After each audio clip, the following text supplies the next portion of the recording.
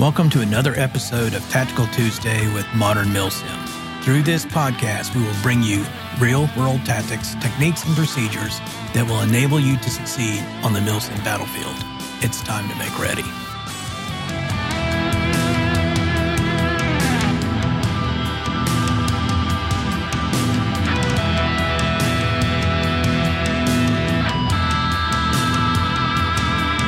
Hello, and welcome to episode 14 of Tactical Tuesday with Modern Milsim.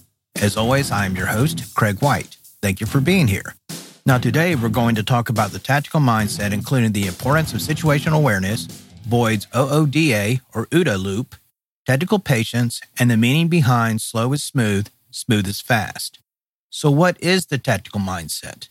Well, the tactical mindset, sometimes also referred to as the warrior mindset, is a way of looking at your environment in such a way as to develop and maintain situational awareness, to be able to anticipate likely enemy actions, and to develop a means for countering enemy action before it is initiated.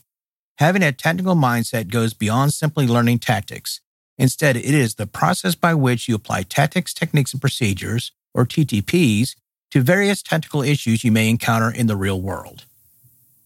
As you know from the discussions we've had in my earlier podcast episodes, situational awareness is critical to success on the Milsim battlefield.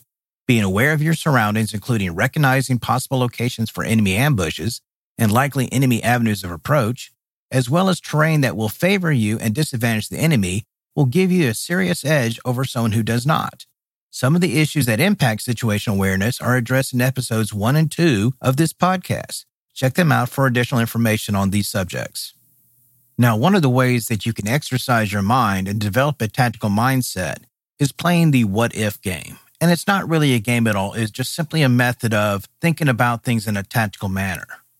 As you move through your environment, you're constantly evaluating your surroundings for dead space, possible enemy positions, and other potential threats, as well as how you plan to neutralize that threat if it manifests itself. For example, what are you going to do if you enter a building and the enemy throws a grenade at you? If the enemy comes down a particular trail while you are on it, is there cover readily available to you? Can you get to the cover before the enemy can engage you, etc., etc.? Essentially, the what-if game is just a matter of looking at your environment from a tactical perspective, from the viewpoint of yourself and from the enemy's viewpoint. The point of the what-if game is to develop a tactical way of looking at your surroundings. Knowing how to conduct a battle drill is one thing.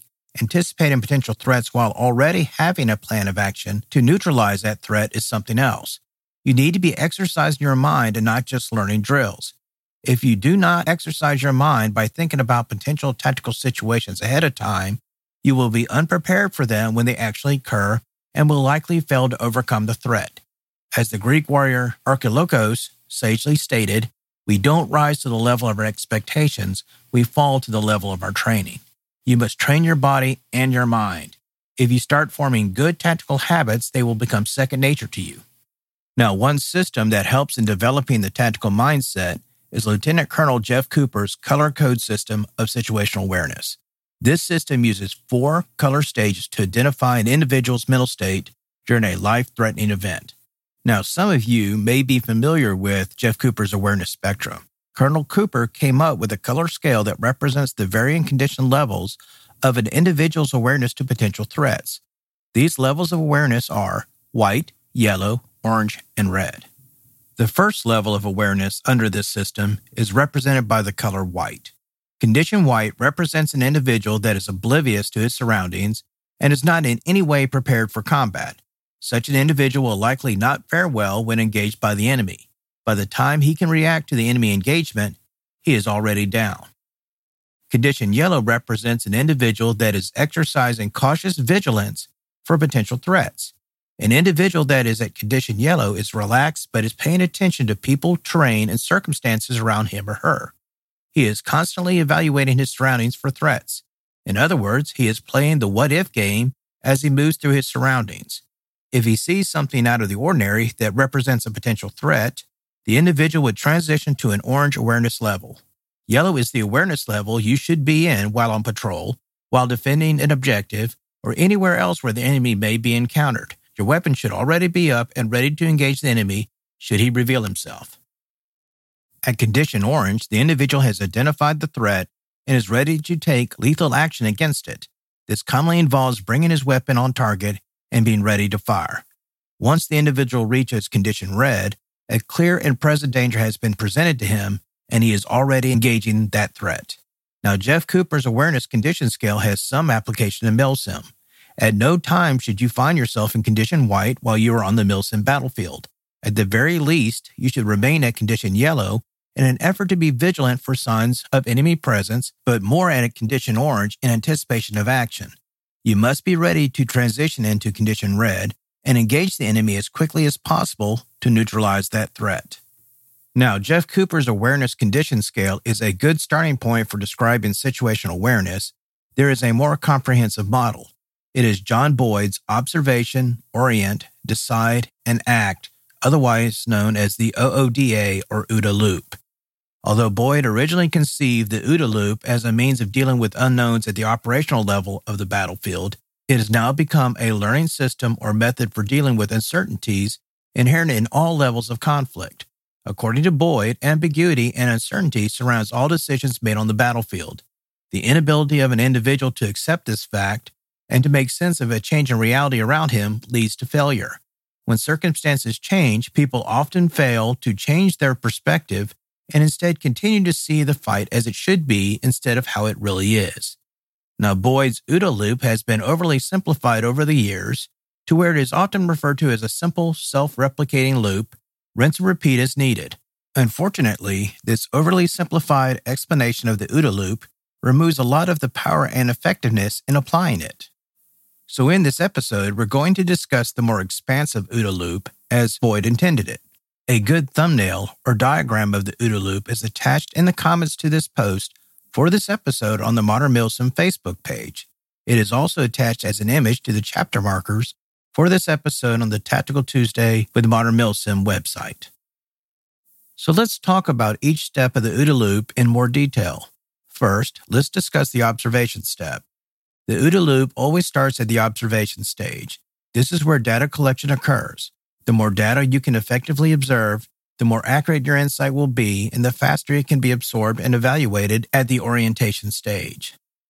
Observation consists of several elements including, but not limited to, unfolding circumstances, implicit guidance and control such as doctrine, intelligence, and other information provided by command staff, unfolding interaction with your environment, and other outside information. More importantly, it also includes feedback from the decision and action step of the loop. In other words, the observation stage also includes the information derived from results of decisions made in a prior cycle of the OODA loop. This feedback refines the results of decisions of subsequent evolutions of the OODA loop. Orientation is the second stage of the OODA loop. Orientation means analyzing information collected during the observation stage with a focus on making a decision based on that analysis. Although Boyd recognized 5 main influences in analyzing information gathered during the observation phase, there are others. These influences include your own previous experience, training analysis, cultural traditions, genetic heritage, and other new information to help form a decision on how to act on the observations that you have made. Now, during the orientation portion of the OODA loop, you apply your own experiences to decide what action to take. If you have been doing the what-if game, you have been creating mental models or paradigms which you can draw upon to more quickly orient, decide, and act. These mental models or paradigms help you recognize patterns and move more quickly through the OODA loop. Moving more efficiently within the OODA loop, especially at the orientation stage, provides a distinct advantage over those who do not. You are processing information faster than the enemy, and as a result, you are acting on information before he does. By the time the enemy has acted on the same information, which you have already processed, it is no longer relevant. You have already acted to change the circumstances surrounding him. As such, the enemy must act on the outdated and/or erroneous information or reset his OODA loop to orient on these new circumstances. This is what is meant by getting inside the enemy's OODA loop. Now, Boyd also identified 2 problems that are likely to be encountered during the orientation stage of the OODA loop. First, we often observe imperfect or incomplete information during the observation stage, and 2, we can get inundated with so much information that separating relevant from irrelevant information is difficult. We can address the first issue by collecting more accurate information during the observation stage and applying feedback from the results of decisions made from previous cycles of the OODA loop to the current one. We can address the second issue by using our own experience combined with the pattern recognition vetted from mental models to weed out irrelevant information. Now, the third stage of the OODA loop is decision. This is the stage where you make a decision and form a course of action. The success or failure of these decisions are based on your capabilities, your experience, and the quality of your observations and orientation to those observations. It is important to understand that decisions are dynamic in nature and should be considered works in progress. Decisions will be modified as new information is received, as well as feedback concerning the success of decisions made in prior cycles of the OODA loop. The more accurate your observations are, the more effective your decisions will likely to be, and therefore the faster you'll be able to process information through the OODA loop. Now, during this phase, we are essentially moving forward with our best educated guess regarding which of our mental models will work.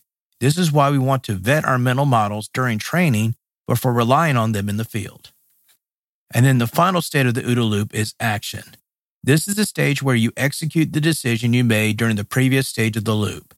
It is important to understand that the OODA loop is a smooth, continuous, and dynamic process and not simply a checklist.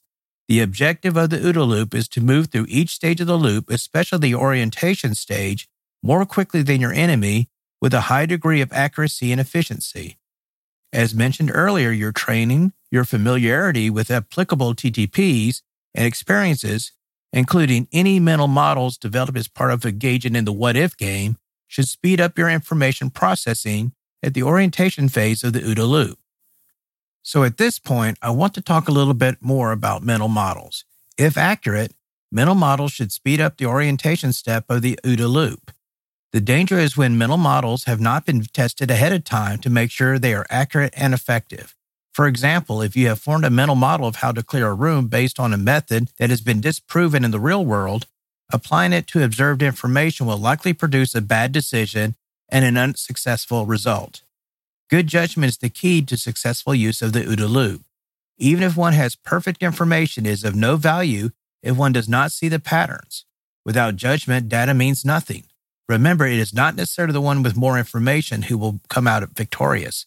It is one with better judgment, the one who's better at discerning patterns.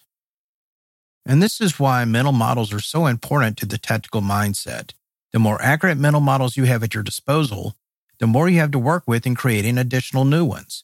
You can create mental models based on your in-the-field experience, by use of the what-if game, and also by educating yourself on strategy, tactics, and similar fields of knowledge. Now, as touched upon earlier in this episode, the tempo at which you can successfully complete cycles of the OODA loop is very important. Keep in mind there are two principles that are central to effective use of the OODA loop. First, the individual that can go through successful consecutive OODA loops faster than their opponent will win the conflict, and two, rapid OODA looping on your part resets your opponent's OODA loop by causing confusion. It sends them back to square one. This delay provides you with more time to complete your OODA loop before your opponent does, thereby increasing your advantage geometrically. So what I'm getting here is, it is always best to, whenever possible, create mental models that you have vetted with real-world experiences and training so as to give you an advantage in using the OODA loop. If you have such mental models, you can recognize patterns in your orientation phase based on your observations in the field and be able to process information more quickly through the OODA loop. That gives you a clear advantage over the enemy. Being prepared does it for you. So now let's talk about another subject, and this is more closely aligned with CQB environments, but is also applicable to land warfare. And that is the phrase, slow is smooth, smooth is fast. Now, obviously, when you're talking about this particular phrase, it is often misunderstood because they seem to be inconsistent with each other. How can smooth be related to going slow and also going fast? Well, the slow is smooth portion of the phrase means two things. First, you must initially train slowly so that the fundamentals of a tactic, technique, or procedure are performed properly. You must ensure that the correct muscle memory pathways are imprinted when you first start training with a particular technique or procedure.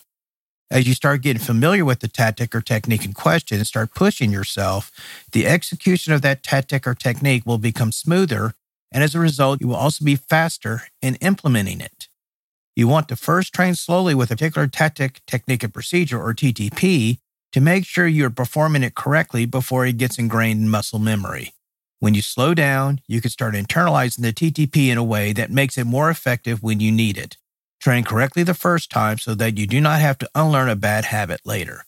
As you get more familiar with the TTP and it starts to become second nature to you, your movements will be smoothed out, and it's at that point where you start working on speeding up execution of the TTP in question. Basically, when they're talking about slow is smooth, means you're getting rid of all the jerkiness and all the hesitation for not being familiar with the TTP in question because you have rushed the training with it as opposed to preparing it correctly. Simply put, training and practice makes one proficient in a given TTP. Proficiency leads to perfection in the execution of it. Be deliberate in your training of tactics, techniques, and procedures as you are learning them. Don't rush to failure. Make muscle memory your friend so that you can turn your cognitive skills toward gaining and maintaining situational awareness. The second meaning of slow is smooth is to move only so fast as you can smoothly execute the TTP in question.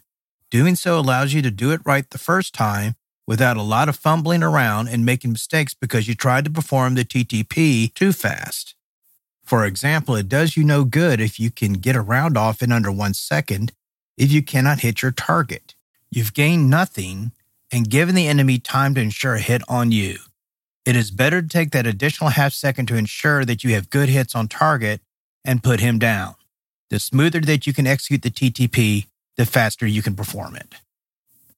Now, although this concept is applicable to land warfare, it is especially applicable to mount operations and CQB.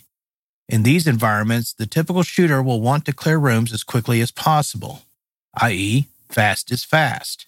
However, the problem with that approach is that your movements are faster than your ability to discriminate targets and to eliminate them.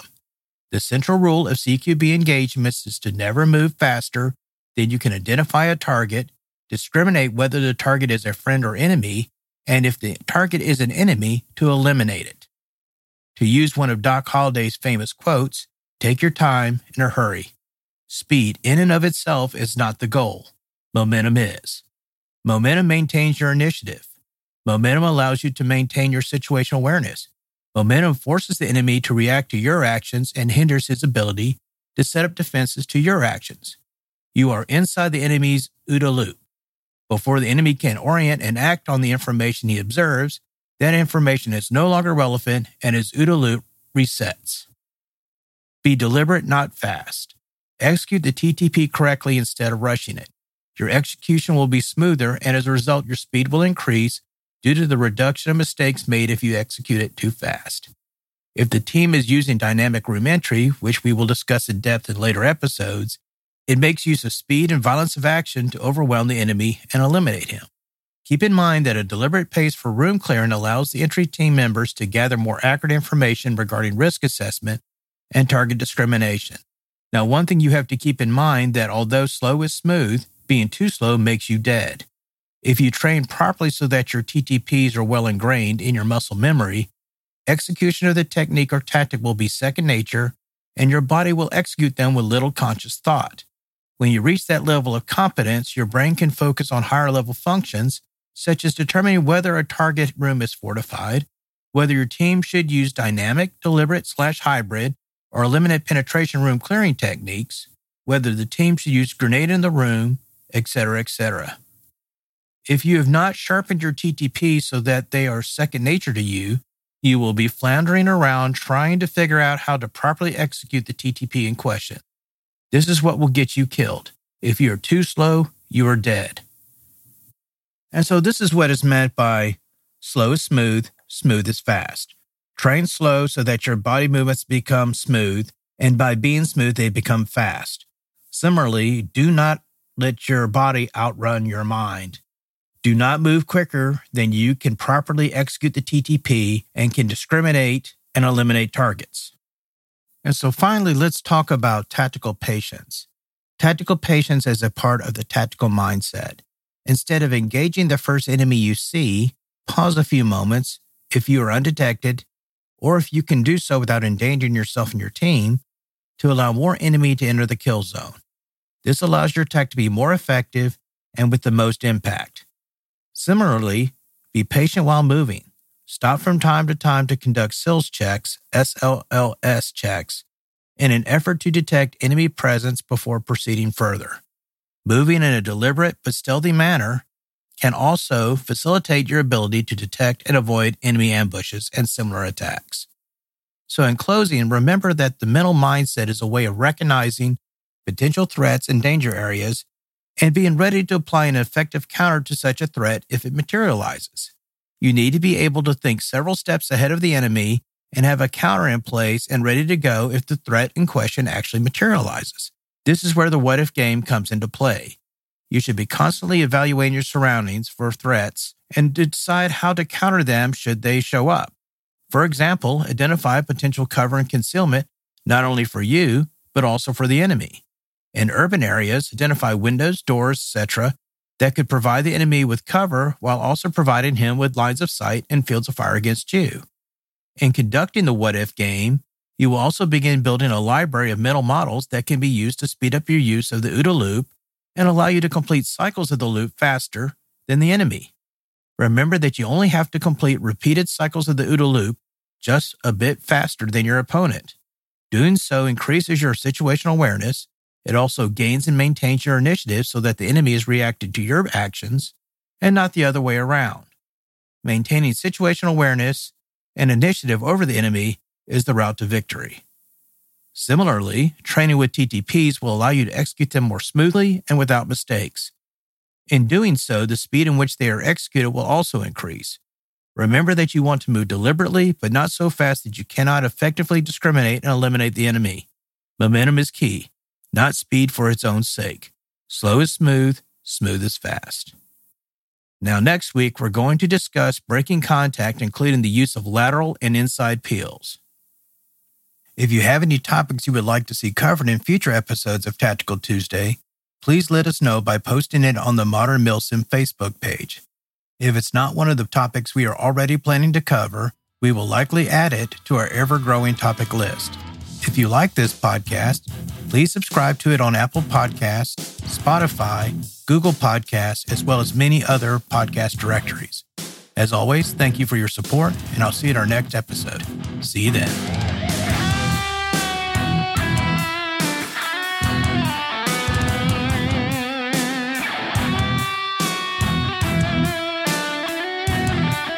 To our listeners out there, thank you for tuning in, and I look forward to providing you with new episodes every 2 weeks.